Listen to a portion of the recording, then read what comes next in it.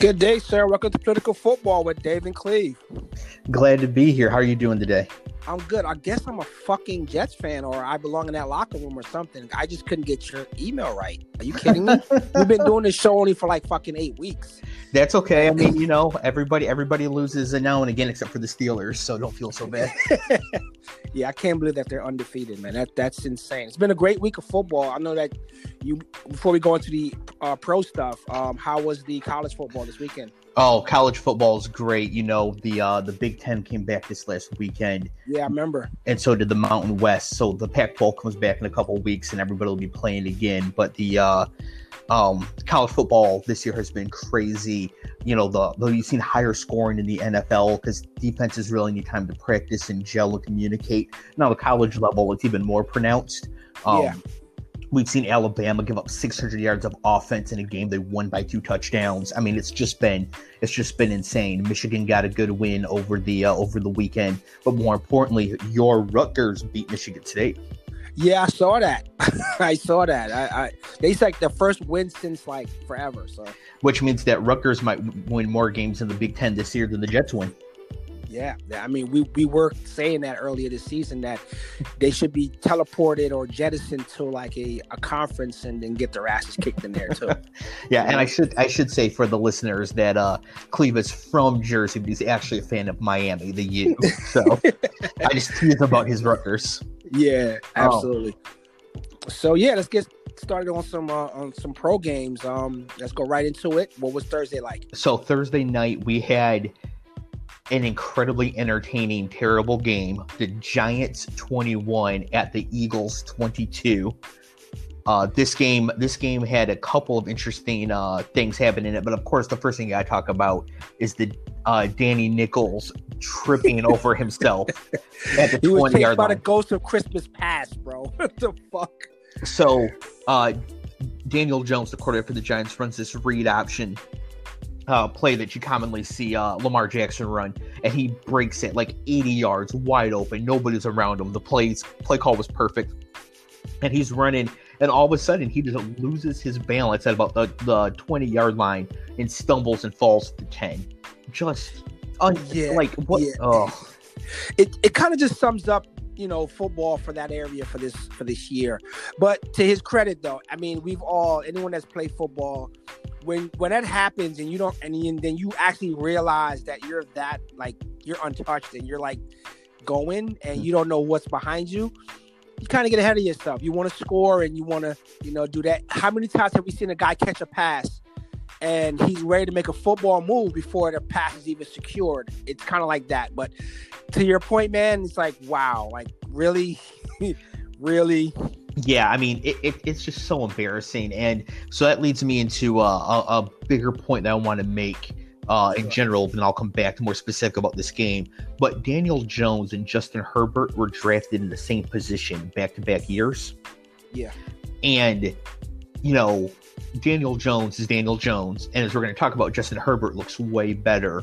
And so this is why, it's common for teams to want to reach for a quarterback. You want to make sure you get your franchise guy or whatever. I'm not entirely sure that's correct. I think that you should wait until you can get a quarterback that you like and try to get through with the Teddy Bridgewaters and Tyrod Taylors and whatever of the world until that happens. Yeah. Well, if I'm not mistaken, Daniel Jones, Duke, and wasn't Herbert Oregon? Yes, that's correct. Okay, so right there lets you know what kind of quarterback caliber you're dealing with. And again, to Daniel Jones's credit, I'm not defending the guy to like the high heavens, but he had no control of where he was picked, right? And unfortunately, this is where he's at. Right? Yeah. No, the mistake is not on Daniel Jones's part. I mean, good for him. It's a mistake of the Giants. If the Giants now in the last few years have drafted a running back second, a quarterback sixth that was a reach, that's Daniel Jones, and Evan Engram like 17th or something like that. So you've taken a running back, drafted a quarterback, and a tight end, and it's like if all three of those picks were just on the defense. they'd be much better. Different conversation today, my friend. Yes, they would be much better. They wouldn't have Saquon, but they could have gotten somebody in the third round or whatever. So, so that's a bigger point for that. As far as this particular game goes, Carson Wentz was the only NFL player on the field. Yeah, you know what? And now I have to give you your props, man, because you've been saying this for weeks now, and you said it in our preview show. I'm not convinced that he's the problem over there. Yeah, I mean, personally, like I said, I think he's the only good thing they have going. Yeah.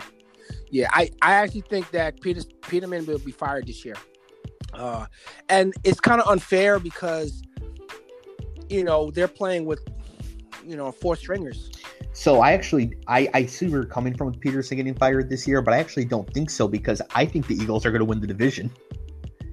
I've been saying the Cowboys forever, but as we'll get to, I don't think the Cowboys are going to do it. The Eagles now for sure have the best quarterback in the division, with Andy Dalton going night there. So they have the best quarterback. They played this game without Miles Sanders, who is a NFL caliber running back. He was stuck on the bench behind Saquon in college and had 1 year in college, but he's fantastic. He's just hurt for a little bit. They'll get him back. So I actually think the Eagles are going to win this division, and I don't think that they'll fire Peterson because going into next year, they're probably the best team in the division again once they get healthy. Give or take how Dallas is their defense. So I actually think he'll stick it out. Okay. Yep. The next game here, not a lot to say on this game. It was a fun one though. The Panthers 24 at the Saints 27. Mm-hmm. The Saints played this game without Michael Thomas or Manny Sanders, and they still scored 27 points. And Alvin Kamara did not score a touchdown. Yeah. Wow. Yeah. So balanced. Yeah. Yeah. A little bit. Yeah. A little bit balanced. Yes. So that's the type of team that can definitely win when you have a good quarterback. Drew Brees is no longer great. He's just, he's older now, but he's still good. And he's good enough, and they're balanced enough. Their defense is just good enough, and the NFC is not the strongest where they could make a bit of a difference down the stretch. The Panthers actually been pretty impressive this year, and they're losing. They remind me a lot of the Dolphins last year. Yeah, I could see that. Yeah, and I think that the Panthers are actually poised to replace the Buccaneers once Brady leaves in this division, and possibly the Saints once Drew Brees leaves. But the Saints are they're so talented, they just get another good quarterback in there and they'll keep going. But I think that once Brady leaves the Bucs, they're going to fall off a bit, and I think that the Panthers are in the position to take that spot over. Yeah. I agree with that. Definitely agree with that. The next one is a game for you. We have the Buffalo Bills 6 field goals, 18 at the New York Jets 10. Yeah. So Matt texted me, I think it was halftime, going into halftime. He was like, "Hey man, I got to give him credit," and I just wrote a 4 with the question mark.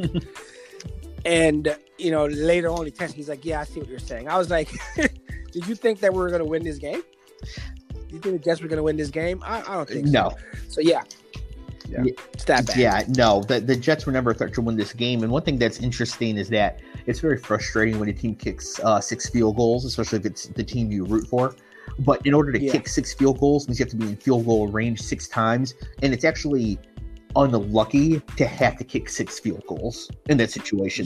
Normally you get field goal range 6 times, 2 of them are going to be touchdowns at least. Yeah, exactly. Yeah. So the Bills actually dominated this game. They just didn't convert the domination into points. But they can't do that against Kansas City, Baltimore, Pittsburgh, the Raiders. No way. They'll be in trouble there. So this was a good game for them to have that sort of situation. And I will say that the Jets actually tried in this game, which they did not last week. So that was good to see. Yeah. The next game was an incredible one. I cannot wait to get your opinion on this. We had the Browns 37 at the Bengals 34. Okay, so obviously Burrow is looking like Burrow, meaning he's a rookie, so he's doing what he can to play. And obviously we all agree that he's on a team that's rebuilding. It's going to take quite some time. On the other side of that coin, and I'll get back to the Bengals in a second, the Browns, I really don't know what this team is. I don't really know with the talent they have. I see what you and Matt were saying last week, and what you were saying actually prior to that. They're just snake bit. Their record, they're actually not as good as their record is. I would like to say. Baker, I don't know what he is yet. It was his year 3 for Baker. Yeah, I don't know if he's. I can't say that he doesn't belong in the league because he has moments and flashes of greatness, but some of the things that happen, and of course Odell chasing down a pick and gets, tears his ACL. I think as a career, I think he's done. I don't know what your take is on that. That's a solid year out, as anyone that watches football or knows football knows, for a receiver to have an ACL. And if he does come back, he will not be the same. So I'm not as bearish on Odell and his future. I'm certainly not a doctor. Could not even play one on TV. I'm that far removed from it. But Chris Mortensen was saying on ESPN that Odell has what's known as a clean ACL tear, which means that the damage in the knee is only the ACL, and he's going into surgery this week. Also going into surgery this week, though, is Saquon Barkley, because he didn't just tear his ACL; he had other damage as well. Yeah. See, so what I was saying, and sorry, no, you're good. What I was saying about that is, as an athlete, the fearlessness may not be there. I think from a psychological aspect, and this also goes for Saquon as well. These guys, are invincible when they're out there. The only person I've ever seen come back right away was Adrian Peterson, which is a mutant freak athlete. But so yeah, I'm not saying that his career is over, but I'm saying like we've probably seen the last or the best of what he was, and obviously those years was as a New York Giant. Yeah, I mean, I don't know, like even if he loses explosiveness by 10%, he can still outrun and out accelerate most people to the end zone. So I think he's going to be fine when he comes back. And speaking to the fearlessness, Odell Beckham is crazy. And I think it's in a good way. Like I really like him. But he's insane. So I don't know that, like, yes, if I tore my ACL, I'd be terrified every time I bumped into the desk that I was going to tear it again. He just might not even have that sort of mode, So I think he might be okay there. So you mentioned in this game too, Joe Burrow looking like Joe Burrow. How many yards did Joe Burrow throw for in this game? If I had to guess, under 4. He threw for 406 yards on 47 attempts, 3 touchdowns to 1 interception. And they didn't have Joe Mixon in this game, and Gio Bernard led him in rushing with 37 yards. And I think that the Bengals might have accidentally stumbled into something here, which is that without Joe Mixon, they couldn't give Joe Mixon 800 carries in a losing effort. They had no personnel. I mean, you and I have talked about this offline for years. Personnel groupings matter, and sometimes the back that you have in might not be the back that's suitable for the scheme. But yeah, Joe's. I mean, if I'm a Bengals fan, I'm happy with the pick. With the pick. That's all I got to say. Yeah, and I think that Joe Mixon is a really good running back, in that they should be using him. But I think that they'd be better served having him be the changeup and having Burrow in the passing game be the main focus. Exactly. Not the other way around. Exactly. And the only other thing I want to say, and this is for my Michigan and Michigan State listeners, is that the direct backup for Odell Beckham Jr. is a rookie named Donovan Peoples-Jones from Michigan. And for us Lions fans, in the 5th round, the Lions drafted Quintez Cephas, a wide receiver out of Wisconsin, and passed on Donovan Peoples-Jones, who caught the winning touchdown for Cleveland this week. And I think that by the end of the season, I will be on this podcast tilting my face off that Donovan Peoples-Jones is in Cleveland, and we're stuck with Quintez Cephas on the Lions going forward. I'm gonna hold you to that. I mean, I think that, like, by the end of this year, the NFL is going to know who Donovan Peoples-Jones is. Like, oh, he's the guy that came in for Odell. Yeah, he's really good. He's got something, like, it's going to be like that sort of thing. So, meanwhile, nobody will know who Quintez Cephas is. In fact, I could have just made that name up. You don't know. You guys passed on Randy Moss, bro. Seriously. Yes. However, in the Lions' defense, we had to take a 5'8" cornerback instead. Great That's Yes. awesome. I'm not mad about that at all. So the next game we have is, oh my goodness, the Cowboys 3 at the Washington Football Team 25. Yeah. So going back to your earlier point about this division being the Eagles, what I saw Sunday, man, they got some serious problems in Dallas. First of all, now I think you might have said this to me a year or two ago when Zeke was doing his holdout thing. This is why these guys don't get paid and why people are hesitant to pay running backs, because he's out there causing these guys to lose games. Like I'm not putting this game on him, but I'm just putting, the effort. Okay, the quarterback's out, meaning you're dealing your second string guy in there. The running game is north of dog shit. And, one of the things that disturbed me, because I played football, is the fact that someone takes a cheap shot. It is a cheap shot. It was a Bush League move. The guy should have got 2 games at least. I don't know what your take is on it. Should have got 2 games for that hit. Knocks your quarterback out, basically. No one standing out. The entire team standing right there. The offense standing right there. And no defensive players charged the field to even defend Andy Dalton. It shows you that they're not playing for anybody, and they're definitely not playing for that fucking coach. So, yeah, Dallas got problems. Yeah, Dallas has really big problems. And I'm not typically like, people got to stand up and fight and whatever. I mean, like after Myles Garrett last year, yes, I think the Steelers should have cleared the bench. But, yeah, and I think in this case, too, that everybody on the field was kind of shocked at the hit. But I do think that somebody, like some offensive lineman, has to just tackle. Yeah, like you push the guy at least. Yeah, something. Yeah, and you think you like want to, you know what I mean? Like you would think you'd have that instinct to want to do that. I do also agree that John Bostic should have been suspended for the hit. He was not. But yeah, Andy Dalton got absolutely destroyed. My note here is I have Dalton dead, so he's going to be out for a little bit. So we get Ben DiNucci going forward. And I watch all the college football. I can't tell you anything about Ben DiNucci except for the fact that James Madison at their level is really good. Wow. So you've never even heard of this? No. I mean, all I know about him is quarterback and James Madison at the FCS level. Like they're always one of the better teams, right? They are an Ohio State, Clemson, Alabama of their division. But that's it. So I don't know what they're going to do there. The question is, do the Cowboys overpay for a loner QB for the rest of this season?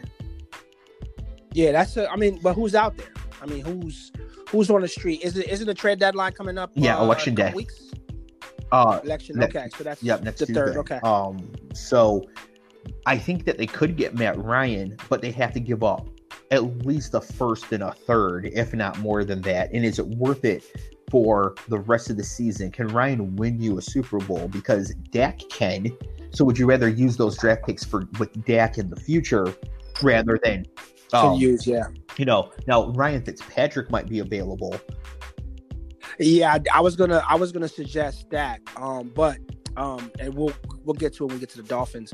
The thing about the Ryan Fitzpatrick trade, sorry, I can't speak today, is that you're gonna get a solid journeyman. You know who you're getting. Exciting guy. When he's on, he's on. When he's off, he's off. But if things go bad with Tua, or Tua, God forbid, gets injured, then it's like you just traded away, what you had in the cupboard. So it's very hard to justify that one. So I see what you're saying, but I think the Dolphins have the opposite issue of the Cowboys. If they trade Fitzpatrick to the Cowboys and they're able to get like 2 seconds or something like that for him, and Tua even does get hurt this year, well, the Dolphins are winning the Super Bowl this year. So would you rather have whoever their third string quarterback is lose out the rest of the season, but get additional picks for Tua going forward, or have Fitzpatrick as your insurance for this season? But do you think Dallas is a contender enough to go to Super Bowl? I mean, it's so hard to say. I mean, if you get Ryan Fitzpatrick on the Cowboys, I mean, what does he do? He just wings it around the field constantly, throwing it down the field. He's got Gallup, Amari, CeeDee Lamb. They can run it with Zeke. But Dallas's problem is their fucking defense. From one, like their defenses are atrocious. They're giving up so many points and yards. It's like, you and I can get in there and run roughshod. So I think that's the issue. Quarterback is probably the least of their concerns. Not anymore, because again, they can't get a lot of stuff going. And I'm gonna agree with one of the talking heads on TV. I think that these guys don't want to play for McCarthy. I don't think that they've dialed in or they've sold out for this guy at all. I don't think that they believe in him. No, I mean it's clear that they don't like McCarthy. They've leaked some things to the press or whatever, that he's not good at his job. They don't teach, which is something that Aaron Rodgers alluded to. He would never come out and flatly say it, but he would say things like, our guys aren't developing and they're not getting better, that sort of stuff. I think that the Cowboys, if Jerry Jones had it in him, McCarthy would be a one-year coach, and they would go get Bieniemy, the offensive coordinator for the Chiefs. I think the problem with Dallas, bro, is that when it comes to the coaching thing, because of Jerry has to be involved, I think that it showed you when Parcells and Jimmy Johnson was there. Like, they don't want someone that's going to get all the credit for the wins, because Jerry wants to say, well, I'm the GM, I'm the owner, I'm the guy, I brought the coach in, I'm the big winner here. And I think McCarthy's a safe bet that he's going to go along and toe the company line. He's not going to make waves or talk shit. The guys that talked shit and made waves are gone. They left. I mean, to leave after a Super Bowl, that's incredible. You know what I'm saying? That's incredible to this day. I'm like, wow, you guys let this guy walk out of town because your owner couldn't check his ego. So with this McCarthy thing, we're seeing it on play. I mean, we're seeing it unfold right now. And to your point, Aaron Rodgers showed us the writing on the wall that this guy one-dimensional, maybe, or as you said, he's a good coach for 2007. Right. I mean, he went to his football barn or whatever with his buddies, and apparently they broke down tape and saw how the game had passed them by and learned from it. But the truth is, they really haven't. Like, it's the same basic offense that they were running in Green Bay. It's just the talent is a little bit better outside of the quarterback position. The defense is terrible, but most importantly, the players just don't like the coach. And old school guys will be like, well, you get the coach, blah blah blah, and whatever. But that's back in the day. Coaches used to know the game a lot better than the players too, outside of like some of the elite quarterbacks and whatever. That's not true anymore. Like, I trust Amari Cooper to know as much about offense as any offensive coordinator. And if Amari, and I'm not saying Amari is one of them, but I wouldn't be shocked if Amari's out here like, I don't like this guy because he doesn't know what he's talking about. Like, Amari's probably right, and they really need to adjust to that. I do have one final note on this game because I want to talk about the team that won, which would be the Washington football team. Terry McLaurin is a legit number one alpha wide receiver. Like, he is fantastic. And it sort of came out of nowhere because he was never the number one at Ohio State. There was always other people there. And so when he came into the league, I was like, well, this is going to be a little possession receiver or whatever. Like, this dude is amazing. And I cannot wait for – I don't really like that team, so I would hope that he, like, leaves and goes somewhere else. But if they ever get a quarterback for him, he's going to put up monster numbers.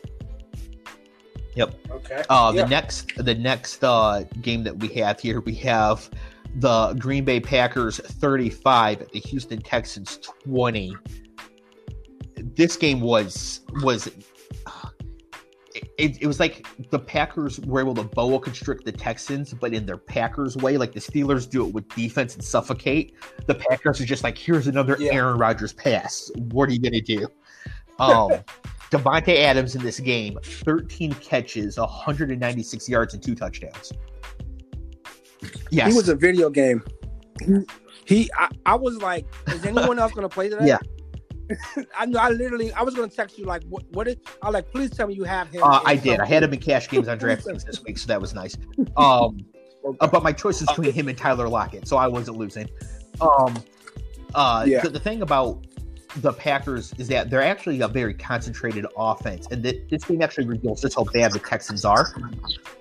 Davante Adams, the number one receiver for Green Bay, 13, 196, and 2. The number 2 wide receiver for Green Bay had 9 rushing yards. And that's his stat line. So, like, against teams that, I don't know, can either take away or neutralize Davante Adams, or at least, I don't know, be near him sometimes. I'm not sure if this is going to work as well. But against the bad teams like the Texans, the Packers are gonna roll. And their starting running back, or their lead running back, Aaron Jones, was hurt, and their backup running back is more Jamal Williams is more of a pass catching type. So they just kept throwing the entire game. Mm-hmm.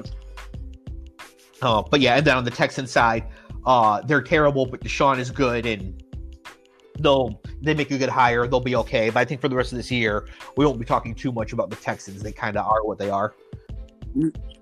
Yeah. I mean, we've unfortunately, the damage was done to them before this season, so we're just seeing the remnants of it. Now the next game has some goodness in it. The Detroit Lions 23 at the Falcons 22. Any thoughts on Todd Gurley? Rats. You know what, man? When I saw that and I saw him laying there, I was like, either his momentum took him in, or he just had like the biggest brain fart ever in a game.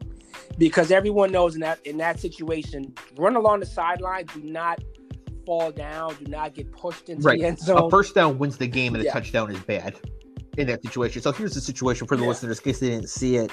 All the Lions fans certainly saw it. The Falcons were winning.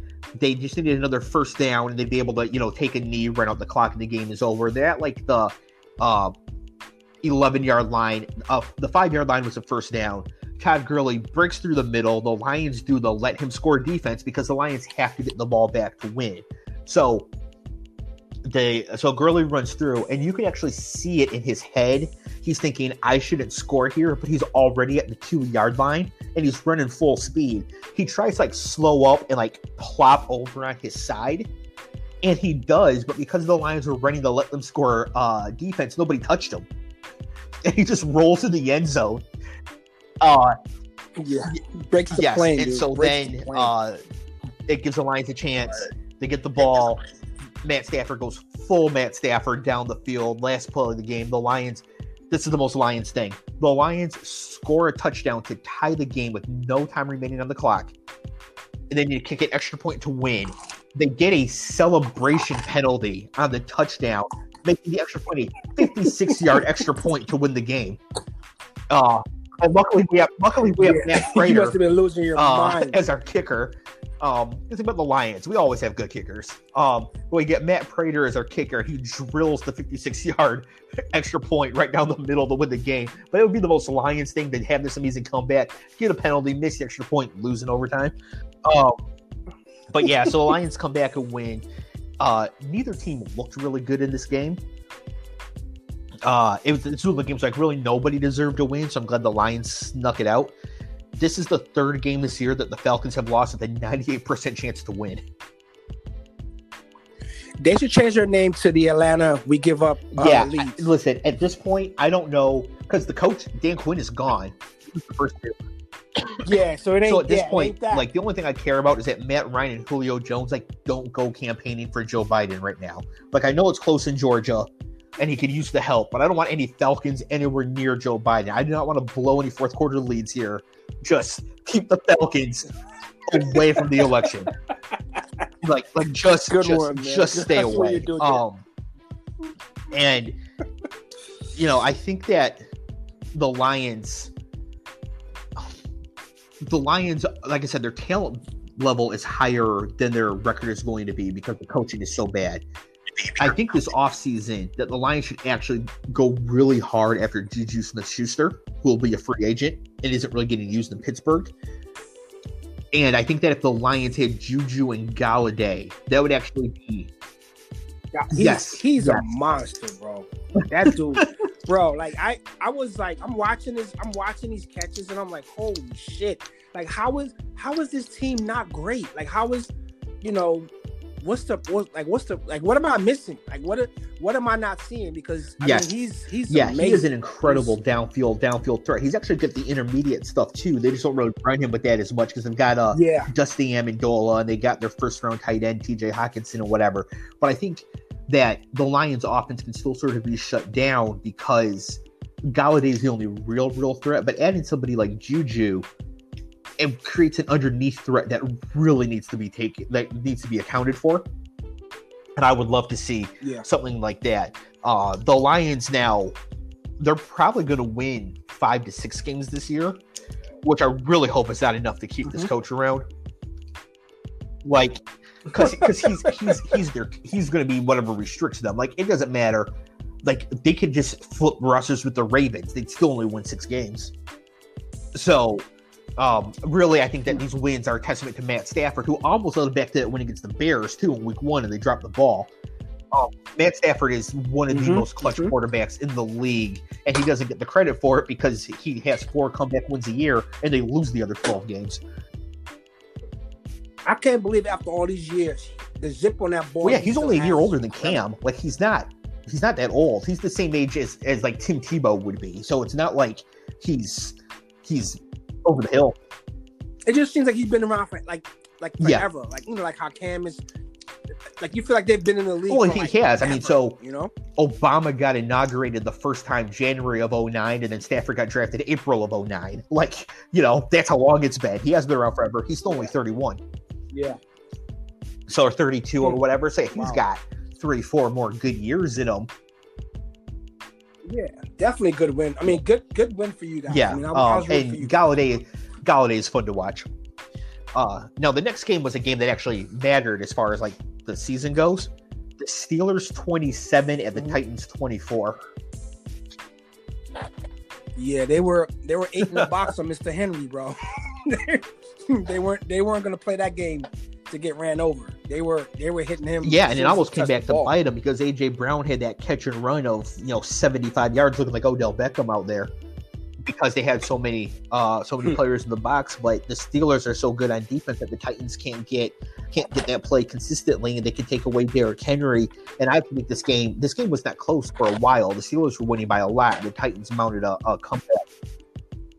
They rallied. Yeah, I mean, they missed a field goal with time expiring to tie the game, but I don't think that these teams are that close. I think the Steelers are actually quite a bit better than the Titans. Yeah. The one thing too about the Titans and them missing that field goal at the end of the game, the way the Titans play football, they're going to be in close games. They run the ball a ton, they kill clock, they play, they try to play good defense. They're just going to be in close games. There is no excuse for them not having a top kicker. Like, you need a really good kicker if that's a style you're going to play. Yeah, I mean, they play like traditional, and I think that's a credit to their coach's DNA, Mike Vrabel. I think it's kind of like traditional, no flashy, kind of like just workhorse football. All 3 phases kind of firing, and that kind of deal. So yeah, I think your coach does rub off. And that's what I was trying to say about the Falcons. Is maybe the damage was done so bad that traditionally that we need to blow a lead. Like, right. Hey guys, don't forget we blow leads. So that's just right. Exactly. And I think I just they signed Steven Gostkowski. I mean, they thought they were getting a good kicker, so I don't even blame them for not trying. But Gostkowski he's just not what he was, and this is going to come back to bite the Titans because they're not going to crush teams in the playoffs. Like, you could see the Chiefs destroying anybody they play. You could see the Ravens destroying anybody they play. The Titans are good enough to win the Super Bowl, but they will not crush anybody on their way to doing it. So the kicking game's going to be important. Yeah, it'll be exciting. It'll be exciting. Last note on this game, the Steelers are now the only undefeated team in the NFL. I told you they were going to make some noise in the preview. You did. I can roll tape, guys. I can roll tape. He had his, the next game we have here was a game that was actually incredibly boring despite all the points. The Buccaneers 45 at the Raiders 20 in Gruden Bowl 2. So here's a fun fact, guys. Sorry, I'm eating pizza. Starving. So Gruden is coaching against a team that he won a Super Bowl with, for a team that he lost a Super Bowl with in this century right now. And Tom Brady, man, honestly, I think the Bucs are a complete squad. I think they're a complete squad. I mean, I know you're going to differ, but when they're on right now, that defense, the running game, and we'll talk about New England in a second. I'm hoping, but it just shows you that if they would have gave Tom some kind of weaponry, something, he can make something happen, because he's making these boys look like. Yeah, I mean, contenders. I think the Buccaneers are a good team as well. Their defense has not taken a step back. They lost Vita Vea, their defensive tackle, which that tells you how good their defense is. I said Vita Vea, their defensive tackle. The other defensive tackle is Ndamukong Suh. So that tells you sort of what they're playing with here. And then Brady, exactly. Yeah, I think the Bucs are a complete team as well, and they can compete in the NFC for sure. I don't know about their ability to score lots of points quickly if they get to a situation like that, which I think explains why they're bringing in Antonio Brown. Yeah, that's going to be interesting. What do you think about bringing in a person who is just? I mean, he's a knucklehead is the easiest, like the nicest way to say it, into a team that seems to be good already. Well, here's the thing, man, and we talked about this. You and I talked about this about piece of shit Ohio State. Sorry, guys. when you overlook bad behavior and you kind of just make excuses for winning ways. I can see that if he comes in there and stinks to join up, he won't be there long, because they got him on the cheap anyway, and they don't have to play him. You know what I'm saying? Like if he doesn't gel in or fit in with the guys, I could see him saying, "Hey, man, this is like a last stop thing for you. And if you don't want to play, then don't." But they can use him, and hopefully 2 years away from football, he's he's got his act right, and he's staying in shape, because they can use. He's still a phenomenal football player. At least when we last saw him in a Patriots uniform on a couple of sequences. But I don't think that Arians is gonna is Bruce Arians is the coach. Yeah, I don't think that they're gonna have what happened in Las Vegas happen now. So a couple things is that Bruce Arians didn't make this decision. Tom Brady is the general manager of this team. And the reason that they brought Antonio Brown to Tampa or to New England because Brady wanted him, and now he's in Tampa Bay because Brady wants him. It just sorry, something interesting about the election on the news. Nothing important though. What is it about Tom Brady really wanting Antonio Brown? Like, does Tom Brady just not care? Because the thing about Antonio Brown this year is that him being a moron can actually destroy the entire team, because the main thing you need to do is follow these protocols. Yes. And do you really trust Antonio Brown in his personal life with nobody around him to be following COVID-19 protocols in Florida?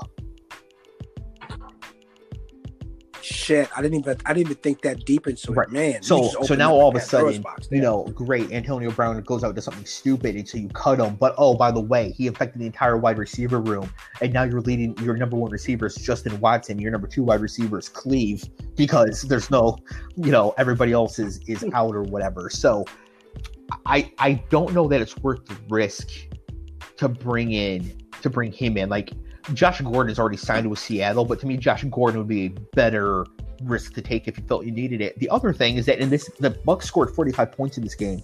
Mike Evans had 2 catches for 37 yards. Like, maybe just use Mike Evans. Yeah, I mean, a little bit. A little bit. I don't get it. I kind of hope it backfires, because I don't like Tom Brady. I don't like Florida. I don't like Antonio Brown. So I do like Bruce Arians, but I just hope this all blows up in their in their face. I mean, I don't have a dog in the fight either way. I just like good football, and they're playing good enough football right now. At least right now, we're in the 8 coming up. Yep. Week 8 now? So we'll see. Yeah, we'll see what it does. Just to say something here, political guys. So AB is back in the league. Josh Gordon's back in the league, right? And Des Bryant is back in the league. And Kaepernick is still sitting off somewhere, fighting a good fight. I just don't understand, like, what you have to do. I mean, Josh Gordon, God bless his heart, man. Multiple situations where, I mean, I hope he's finally gotten some help because, obviously he was suffering. Yes. Through some stuff. AB's behavior is just insane. And Des Bryant, I don't know what he did in Dallas. But, these guys are back in the league. But Kaepernick seems like, I mean, if anyone thinks Kaepernick can come back now, I mean, I'm starting to believe it's too long. It's too long of a sit out now for anything. Yeah, but I was thinking about saying this with the Cowboys. We talked about them a lot, but clearly that could be the move, right, for the Cowboys. Like, okay. Well, that's why I said that. Like there's a need. Because if you stay with Ben DiNucci and you're the Cowboys, you're going to lose. So bringing Colin Kaepernick, you can't do worse. Mm-hmm. And you get everybody talking about you. You sell tickets. Jerry Jones can sort of try to position himself as not like this oil guy who doesn't care about people. That's exactly what he is. Like, to me, bringing in Kaepernick to the Cowboys is just an absolute no-brainer. But Mike McCarthy would probably never do it. Yep. No. It's just, I just kind of segue to that because I'm looking at people that have troubled situations and have been given a second chance. And, for you taking a stand against something valid, not made up, it's enough to get you jettisoned from the league forever. Like, I just don't understand that part of it. And I never will. I'm completely with you. So the next game we have on the list here, we have the Kansas City Chiefs 43 at the Broncos 16. So, Khalif, I have a question. The Chiefs scored 43 points. Yeah. How many yards did Patrick Mahomes throw for? 200 on the dot. Like 200. Oh. So it goes to show you that I don't need to do shit, but just kind of like their leading rusher had 46 yards. The leading yard from scrimmage player was Mecole Hardman. This is a complete team that is explosive. They got a kick return touchdown and a defensive touchdown, but that just goes to show just how complete this team is. Mm-hmm. Oh yeah, everybody. It was one of those games. Like, it was a snow game, which made it exciting. First snow game of the year, and it also showed you that. And I said this for the longest about what makes Patrick Mahomes different from a lot of these other guys. They're out there having fun playing football. Like, it's a job, yes. It's serious, yes. Wins and losses, yes. But they don't take things too light. Like, if he's not clicking, if he's not hitting his targets, he doesn't just beat himself up or sit on the bench sulking. He finds a way to. It's like Kobe. If Kobe's cold, right, I'm gonna keep shooting until I get hot. And that's what it is. Like, they are dangerously, like, that's a dangerous situation to see, that they don't have to have any really good personnel in, people that you don't even know. Yep, absolutely. And scoring touchdowns. The Broncos have a note here that they're just too hurt to really do much of anything. But it's still good to see the Chiefs absolutely destroy a team. The Bills didn't just destroy the Jets, right? So the Chiefs, people are saying that, is Pittsburgh the best team now because they're undefeated? Like, the Chiefs are the best team. Yeah. Oh, yep. Yeah. Without a and doubt. So, I think that they're still, the class of the league. Le'Veon Bell did play in this game. He did not do very much, but he looked good when he got the ball. I'm pulling up his stats right here. He had 6 carries for 39 yards. Now, he had his first carry his first carry went for 16 yards. How many runs of 16 yards or more did he have as a Jet? Oh shit! You did this to me a couple weeks ago. So he matched it in his first carry with Kansas City. So I want to say the first place I saw that was JJ Zacharyson on Twitter. I believe was the first person I saw point that out. So yeah, the Chiefs are good. That's pretty much what we get from that game. The next game, really fun game. the Jacksonville Jaguars 29 and the Los Angeles Chargers 39. And your boy Justin Herbert is the real deal. He's sick. Yeah, his fucking arm. I mean, if I'm Tyrod, I'm like, yeah, can I go to Dallas now to leave town? No, seriously, guys. I mean, if you're looking for a quarterback that looks the part, plays, you would have thought that this guy's been in the league like 2 years already. The way he's playing, the command of the offense, his teammates trust him. Yeah, I was like, is this a rookie? Yeah, and the thing is, the Chargers now are 2-4, but their schedule has been brutal. I mean, he had to play Tom Brady, he had to play Patrick Mahomes, like. Oh yeah. I mean, what a debut that you weren't expecting to do. So I have his stat line here. This is Justin Herbert's stat line from this game: 27 of 43, 347 yards, 3 touchdowns, and no interceptions. And he ran 9 times for 66 yards and a touchdown. Yes, I would say that's a solid day. That was his first win, right? It was his first win. Yeah, just so good. And Adam Harstad on Twitter, he's a fantasy guy, but he like keeps these insane spreadsheets. And he made him going back to like Sonny Jurgensen or whatever. So I'm going to read you these stats that he has. This is through first 5 NFL starts. This is the first player. This is Justin Herbert. 12 touchdowns, 3 picks, 8.3 yards per attempt, 108 passer rating. Right. 12-3, 8.3, 108. Wow. This is another player. First 5 games. 12 touchdowns, 3 picks, 8.1 yards per attempt, 105 rating. Dan Marino. Patrick Mahomes. Yeah.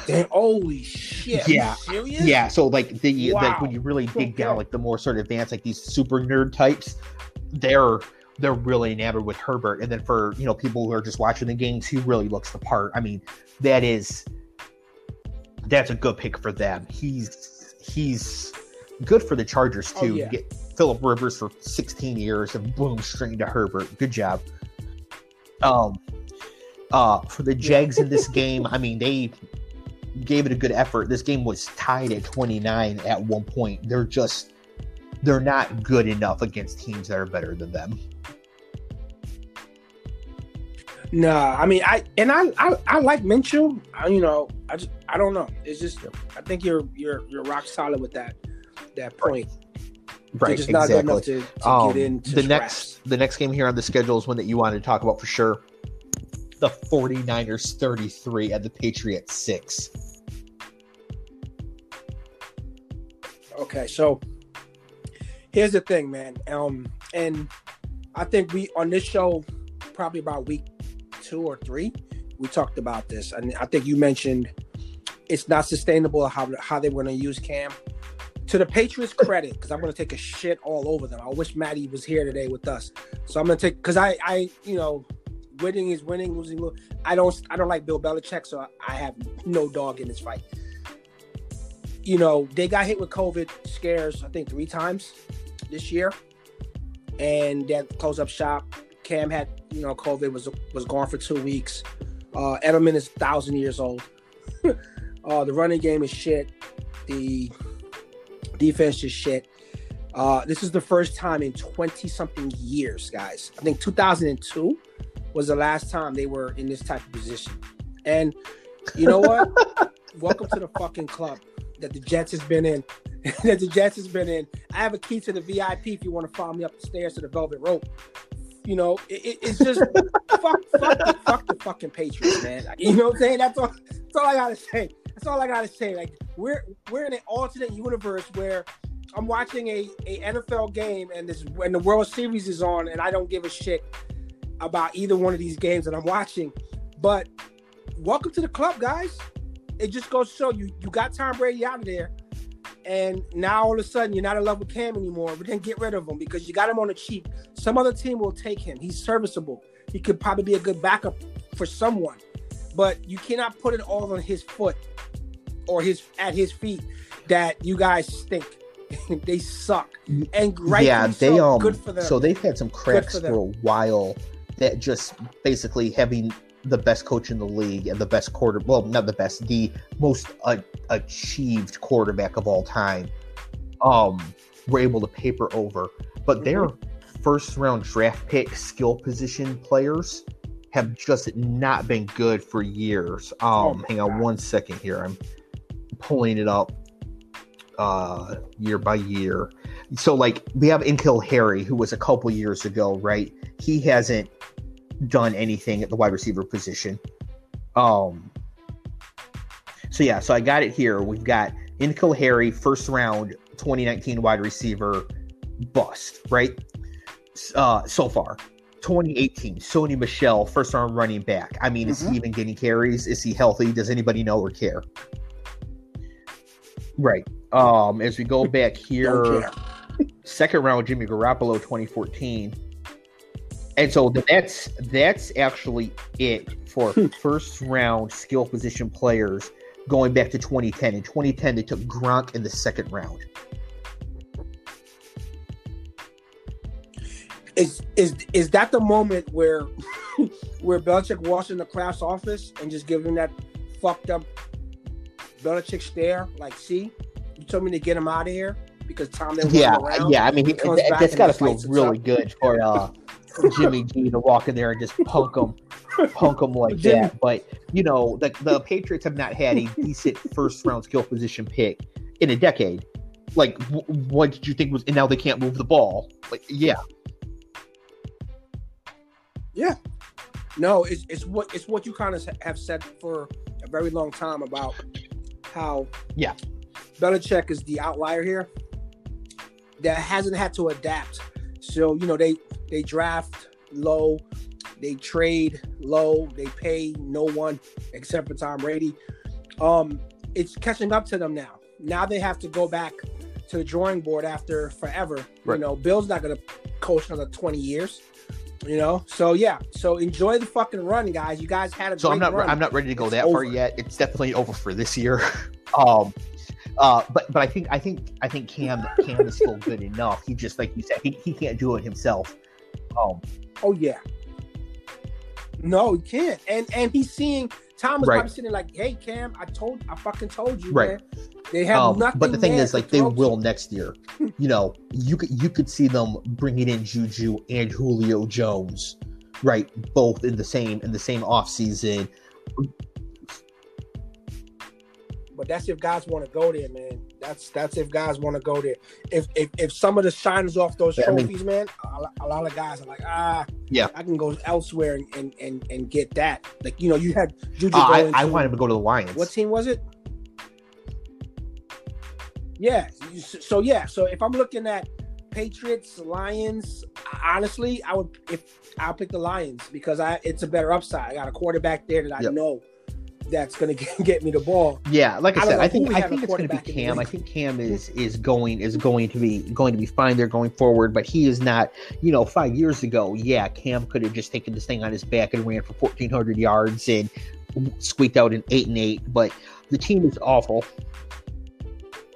His ego. I mean, you could tell that he. Obviously, he had a bad game. Really bad game.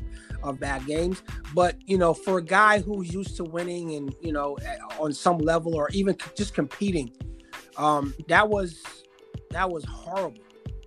And as I told Matt, it wasn't because he said, "Oh yeah, Cam's not." I'm like, it's not just Cam. The entire fucking team. Don't blame Cam for it. It's the team. We saw it last year with Brady. We saw it when Brady in last run. So don't act brand new, Boston fans, New England fans. Yep, and the thing too about this shit coming. This team is that they're in the same position as the Eagles, where their quarterback is really their only real player right now. The difference is the Eagles are all hurt, and they're going to get a lot of those players back next year. The Patriots do have some people who have opted out, but like Julian Edelman's not hurt. Oh yeah. I mean, to their credit, COVID really ravaged them. Before the season started. I think those 9 guys sort of knew, like, what's the point? And they're all sitting on a couple trophies. So, They'll take a year's vacation and not worry about the pandemic. I do want to talk about the 49ers a little bit. We mentioned Jimmy G coming back to New England after being forced into being traded away. Jimmy G was supposed to be the heir apparent to Tom Brady. Tom didn't like that. Forced Robert Kraft, American and Cheese guy who owns the team, to ship him away. So I know that felt good there. The 49ers, though, again, Deebo Samuel and Jeff Wilson Jr. get hurt in this game. They just cannot stay healthy. Their entire team. Yeah, it's horrible, man. Like I mean, it's triage and so over there. It's triage. Yeah, this game was just. It didn't really say that much about either team. I think it confirmed more that the Patriots are not good, and it confirmed that I said last week that the 49ers have good coaching, but I don't think the 49ers are going to use this as a springboard into getting back in the playoff race or anything like that. I think it's still probably done, but it was a good win for them. No. The next game that we have was the absolute best game of the week, which is saying something when the Lions won in the last play of the game. The Seattle Seahawks 34 at the Cardinals 37. Man, did we? Every time I see Murray play, man, I think back to all the stuff that was said to him and about him. I'm pretty sure some of it probably got on their skin that he couldn't play in this league. And so I think he's doing all right. Kyler Murray in this game, there's nobody else quite like him, and he hasn't put it together yet either. He's still developing. He's still. Yeah, absolutely. Well, that's what I said. Like if there's any questions about right, but the question now is can he be Russ Wilson but faster? Yeah. Guy doesn't get a clean hit on him, man. I mean, it's amazing. Lamar Jackson. Amazing. So amazing. In this game, Kyler 34-48, 360 yards, 3 touchdowns, 1 interception. That right there is enough. Yeah. However, he also added 14 carries for 67 yards and a touchdown. Played a complete game. He played 14 carries for 67 yards and a touchdown is what I pray for every week for Adrian Peterson. And Kyler's out here making it look easy.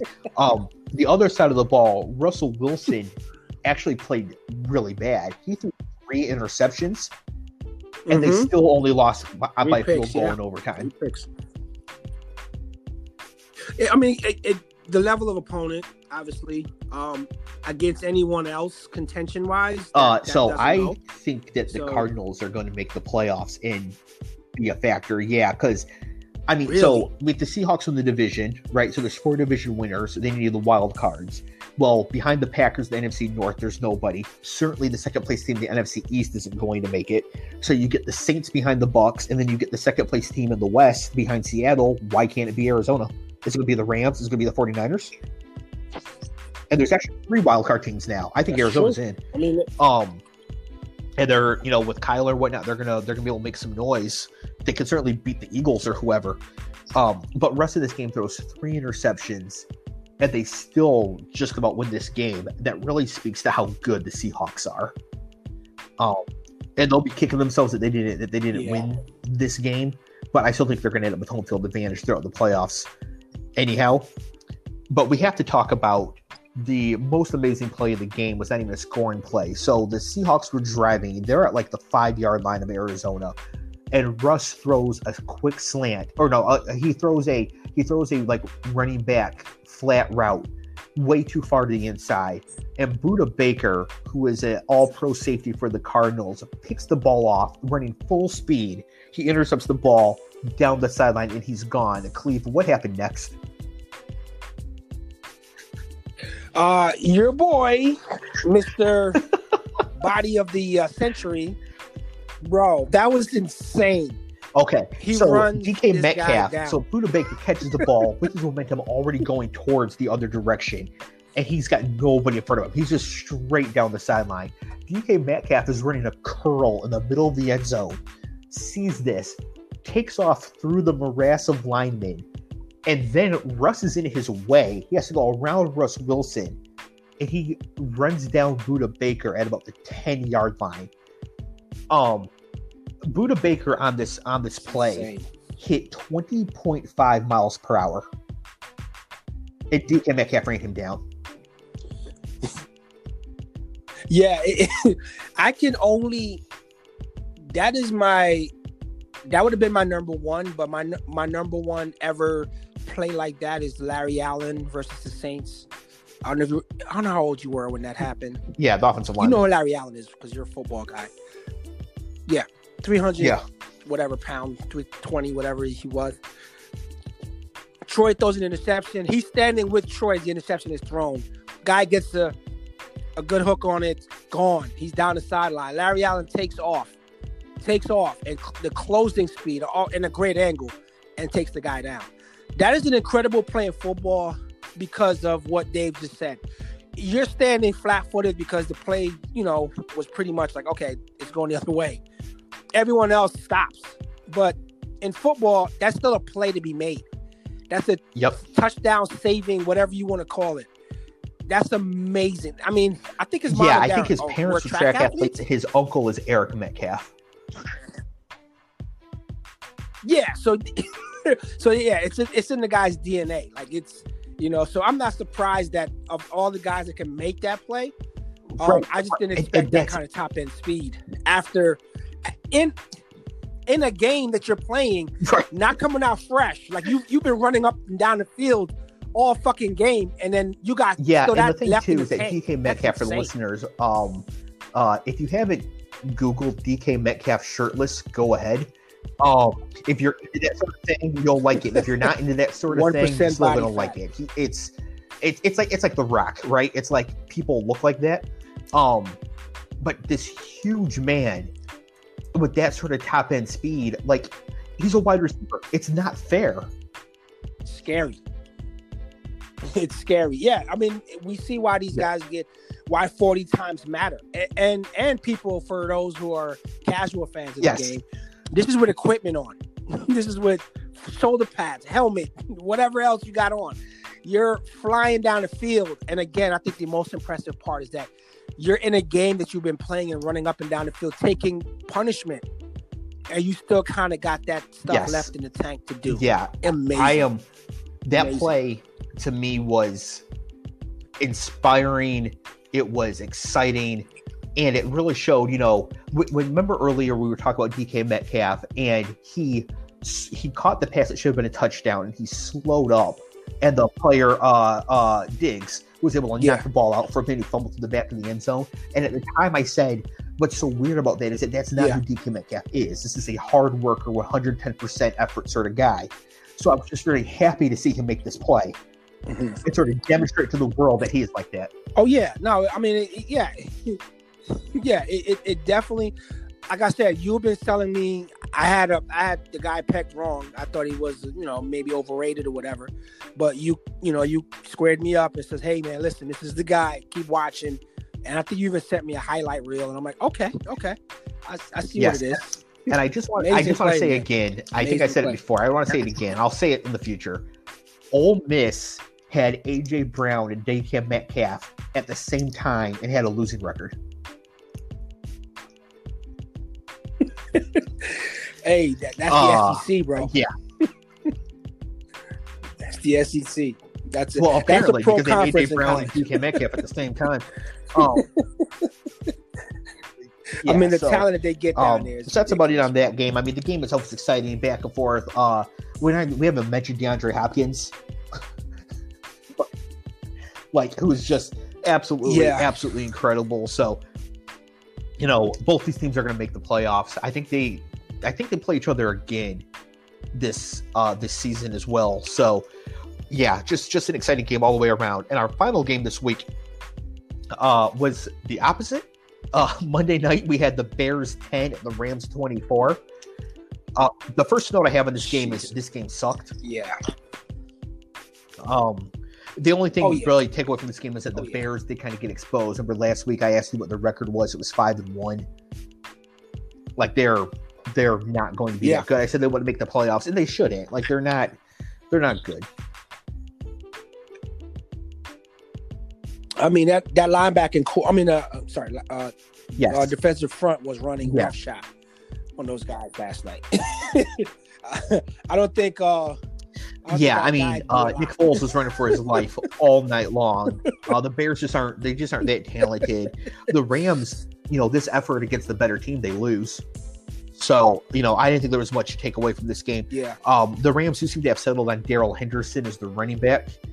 There was some question about what that was going to be or whatever. Not Cam Akers. It's going to be Henderson, which is good. And they're not doing touches to Dusty Malcolm Brown anymore, just setting downs on fire. So that's it for the games this past week. I do want to take a look at the games coming up next weekend. Let me pull it back up here. Mm-hmm. I know that. Yeah. So first, starting on the Thursday night game coming up here in a couple of days, it's Falcons at Panthers. Yeah, so I'm probably gonna miss that one. There's word that CMC could come back. Christian McCaffrey could come back for this game. That would make it a bit more exciting and worth watching because the Falcons cannot stop pass catching running backs and like their scheme. They just don't even try to do it. So McCaffrey could come back and put up Devontae Adams numbers. Oh, wait, sorry. I have to go back to the Seahawks game. Sorry. We can't get away. We mentioned DK Metcalf. We cannot skip over Tyler Lockett having 15 catches for 200 yards and 3 touchdowns. Yeah, that was like a video game stat. When I saw that on game day, I was like, wait a minute. I'm like, wait, am I watching the right? Do they have the right graphic up? DK Metcalf and Tyler Lockett combined for 16 catches for 214 yards and 3 touchdowns, and Lockett had 15 catches for 200 yards and 3 touchdowns. So I just want to make sure it's a lot of order, but I wanted to make sure to get Lockett his due there because that was. Yeah, 15 catches for 200 yards. Oh, yeah, I think Arizona might have a leak they want to plug. A little bit. Yeah, corners are getting cooked. The Packers get the Vikings at home. Oh no, Cleve. Jets are at the Chiefs. Oh, Jets Chiefs. Oh God, yeah, that's good. That might be a that's going to be might be a blood. And Mahomes is thrown for under 300 yards like 3 out of the last 4 games. He wants to get right. Oh yeah, he's good. Yeah, this is a game. Like, you know what? Conversation. Let's change that. My Lions host the Colts, which will be very interesting because the Colts have a good record, but I don't think they're that good. And the Lions are like 3-3 now, and I think that their talent's a little bit better than that. The Lions have a good opportunity here to expose the Colts. Yeah, well, I mean, I'm not sold on. Well, I don't know how you feel about Rivers. I don't know. I think that late in the year, week 13, 14, we'll see, who Rivers is. I'm just not sold on them. Like their record. Watching them playing that record, it doesn't. I mean, I think it'll be close. It'll be good, but there's a chance that the Lions win this game by 14, and the Colts are just like, finally, everybody's like, okay, well, they're done. The biggest game of the week, as far as everything goes, Steelers at Ravens. Yeah. Oh man, that's always a black and blue game. That's always a no pun intended for the Ravens uniform. That's usually a very defensive, at least back in the day. But now we're going to see some offensive fireworks. So that's going to be a good one. That's one I'm either. And the thing too is that either the Steelers win, stay undefeated, take a 2-game lead in the division, or the Ravens and the Steelers are tied, and the Ravens have a lead in the tiebreaker. So this game is huge for playoff reasons. I think actually you can even treat it as a playoff game, especially for the Ravens. I don't think the Ravens can lose this game because if they do, they won't get a home game in the playoffs. Well, yeah. So because they changed seeding, finish second in their division, the Steelers get the wild card game at home. The Ravens have to go on the road. Then if the Ravens win, they have to go either to Pittsburgh or to Kansas City or Buffalo. So, I think that this is actually a game the Ravens absolutely must win now that I think it through. Tua will open at home against Aaron Donald. Good luck, young man. Yeah, I mean, of all the let's take a second. What do you think of the move? I think it makes a lot of sense because I think that Brian Flores sees the Patriots are not good. He sees themselves as a chance to make the playoffs, and that they are more likely to lose more games with Tua, but they're also more likely to win more games. Like if Tua comes in and he's Justin Herbert, that's better than Fitzpatrick, right? If he comes in and he's Baker Mayfield, that's worse than Fitzpatrick, but better than Fitzpatrick and gets him in the playoffs. I have a funny feeling that this ain't going to work out for him. Not from the physical. I just don't think. I just got a funny feeling about his play and translating over to the NFL. Mm-hmm. I mean, we've seen Herbert, we've seen Burrow. I just don't know. I really don't know. I mean, I too understand why the move was made. And when they would decide to make it, it's just that, I mean, and keeping Fitzy kind of on the bench as a safety blanket in case things get. But I could see 2 or 3 really bad games, and then they're like, okay, yeah, I don't think that. I mean, let the hip heal a little bit. Tua is just too talented for that. If he didn't have that car crash injury a year ago, he would have been starting already probably. I think his talent's going to transfer over just fine. He is the closest comp to Russell Wilson since Russell Wilson. Yeah, I always tell this to people. I showed up at an open tryout for a semi-pro team, right? And then you find out that everyone's All-American. Like you show up, okay, this ain't the SEC. This is the NFL, and corners close a lot quicker than corners in Mississippi or Ole Miss. They close a lot faster. So I don't know if the lack of a preseason hurts this guy, because I honestly think that seeing Herbert and seeing Burrow is a glimmer of hope that, oh, you know what, preseason is really overrated because these guys are playing without a preseason, and Herbert didn't. Right, I mean, they were going to go Mahomes with him. They were going to play him all year. Even play.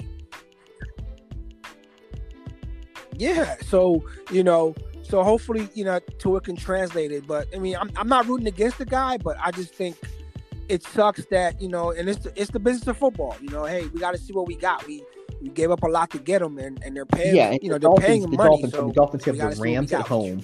I get it. And then they go on the road to Arizona, which you can throw the ball in Arizona. We just saw Tyler Lockett go 15 for 200. And then they host Justin Herbert. Yeah. So we'll get Herbert versus Tua in week 10. So I think that this is actually a good time to make. And then the Dolphins are at the Broncos in week 11. So I it's. I mean, I know why they made it at this juncture. Like this is week 8. Like this is probably the best time that they could do this. And it's the weather hasn't gotten bad yet for most teams. So this is probably the best time to say, hey, you know what? Let's do it. We have a game that I don't think Matt's going to be too happy about, but the Bills host the Patriots. And the Bills have looked bad for 3 straight weeks, even though they beat the Jets this week. But if they win this game, that division is theirs. And they know it. They're going to be so fired up. I think they're going to beat the brakes off of New England.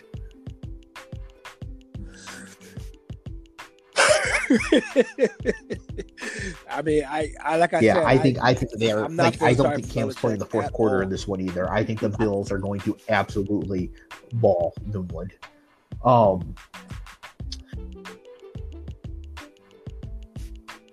If they bench him again, I guarantee next week he's on the trading block. He's going to be going somewhere else, which would be a huge mistake. Yeah, and then to close out our preview of next week. Want to take a guess at the Sunday night game? Whoever we talked about. Cowboys at Eagles. Green Bay? Yeah, so we get Ben DiNucci in Cowboy. primetime. Oh shit! Against, Wow. against Carson Wentz and his merry band of Wow. injured nobodies. He should be able to go out there. He should be able to go out there and you know, because the Eagles are He might run wounded, for so 100 he yards. should be able to go out there and have some kind of showing. Yeah, I just don't think this Cowboy game at team least is has a good. chance to be good because neither As team good is at good. But all. if Ben DiNucci is like terrible, then this game will be terrible because the Eagles will win 27-3 in a game where they just like completely just shut it down. The Monday night game is for sure going to be terrible, but as a New York Jets fan, you might get some kick out of this. Buccaneers at Giants.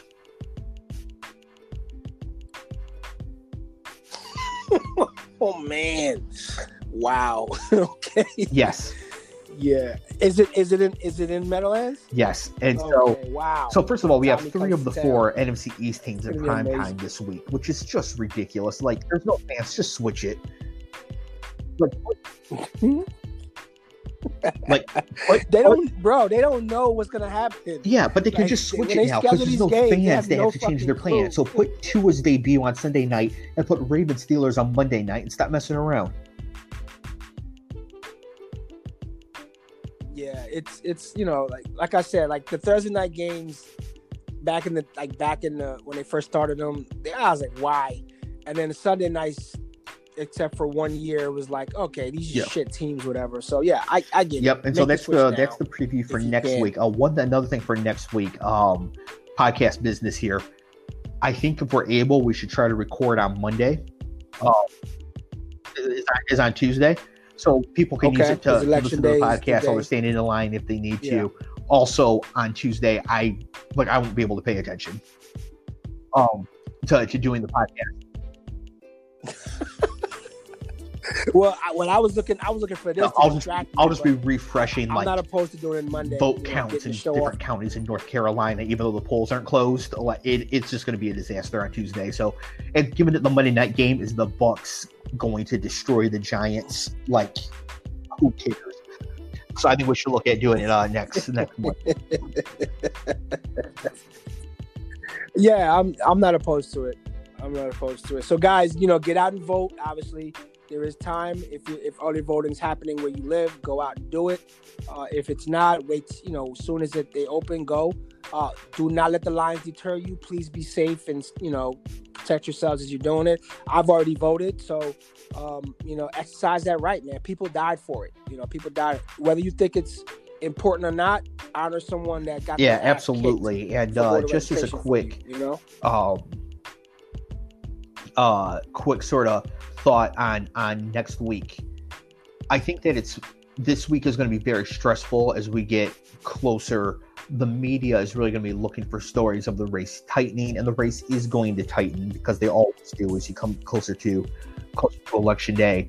But as we go through this week, it's very important to keep in mind that Joe Biden is ahead and he's favored. We're in the fourth quarter and he's got a sizable lead, which is why I made the joke about the Falcons earlier. So, if it was a football game and your team was winning 31-10 in the fourth quarter and the other team scored to make it 31-17, you would not start panicking. You wouldn't start shifting your strategy. You wouldn't start thinking that the end was near. Like, we have to go through, we have to execute, go vote, do all the things that we need to do to make sure that we get across the finish line. But there's no need to start full-on panicking now like there was in 2016. Yeah. I think it's a completely different race this time around, and I think it's a completely and not to sound sexist or whatever, but I think the fact that you had a not so strong female candidate that was perceived ahead with the rhetoric that was being spewed, they closed the gap on her. I think this time around it's a different ball game, and we'll see. We'll see. I'm numb right now, but I know Tuesday I'm going to be at a fever pitch, so I'll be working, and hopefully like trying to avoid the news media. I'll probably be doing something to not watch it, and then hopefully like by midnight there's a winner. But I know that Well, there's not going to be just my on the personal feeling. next You know, Monday, it's gonna take a I'll couple days. go through like certain things to look for, things to watch for, and stuff like that. How you might know it's going to be on election night, or which state can lead to what will being in trouble and whatnot. I'll get more in depth for that next week. I just think that for this last week of the election, like anxiety is going to be high, and it should be because it's so high stakes. But this is not 2016. Like, Biden has a substantial lead late in the game. His opponent is literally the Jets. Like, the Jets owner works for him. Like, it's literally the Jets. Yeah. Their strategy is bad. He's got no closing message.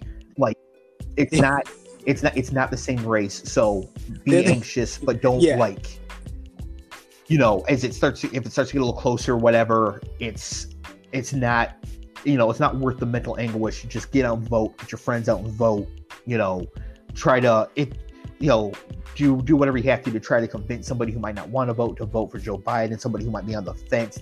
If somebody's on the fence, just convince them to not vote.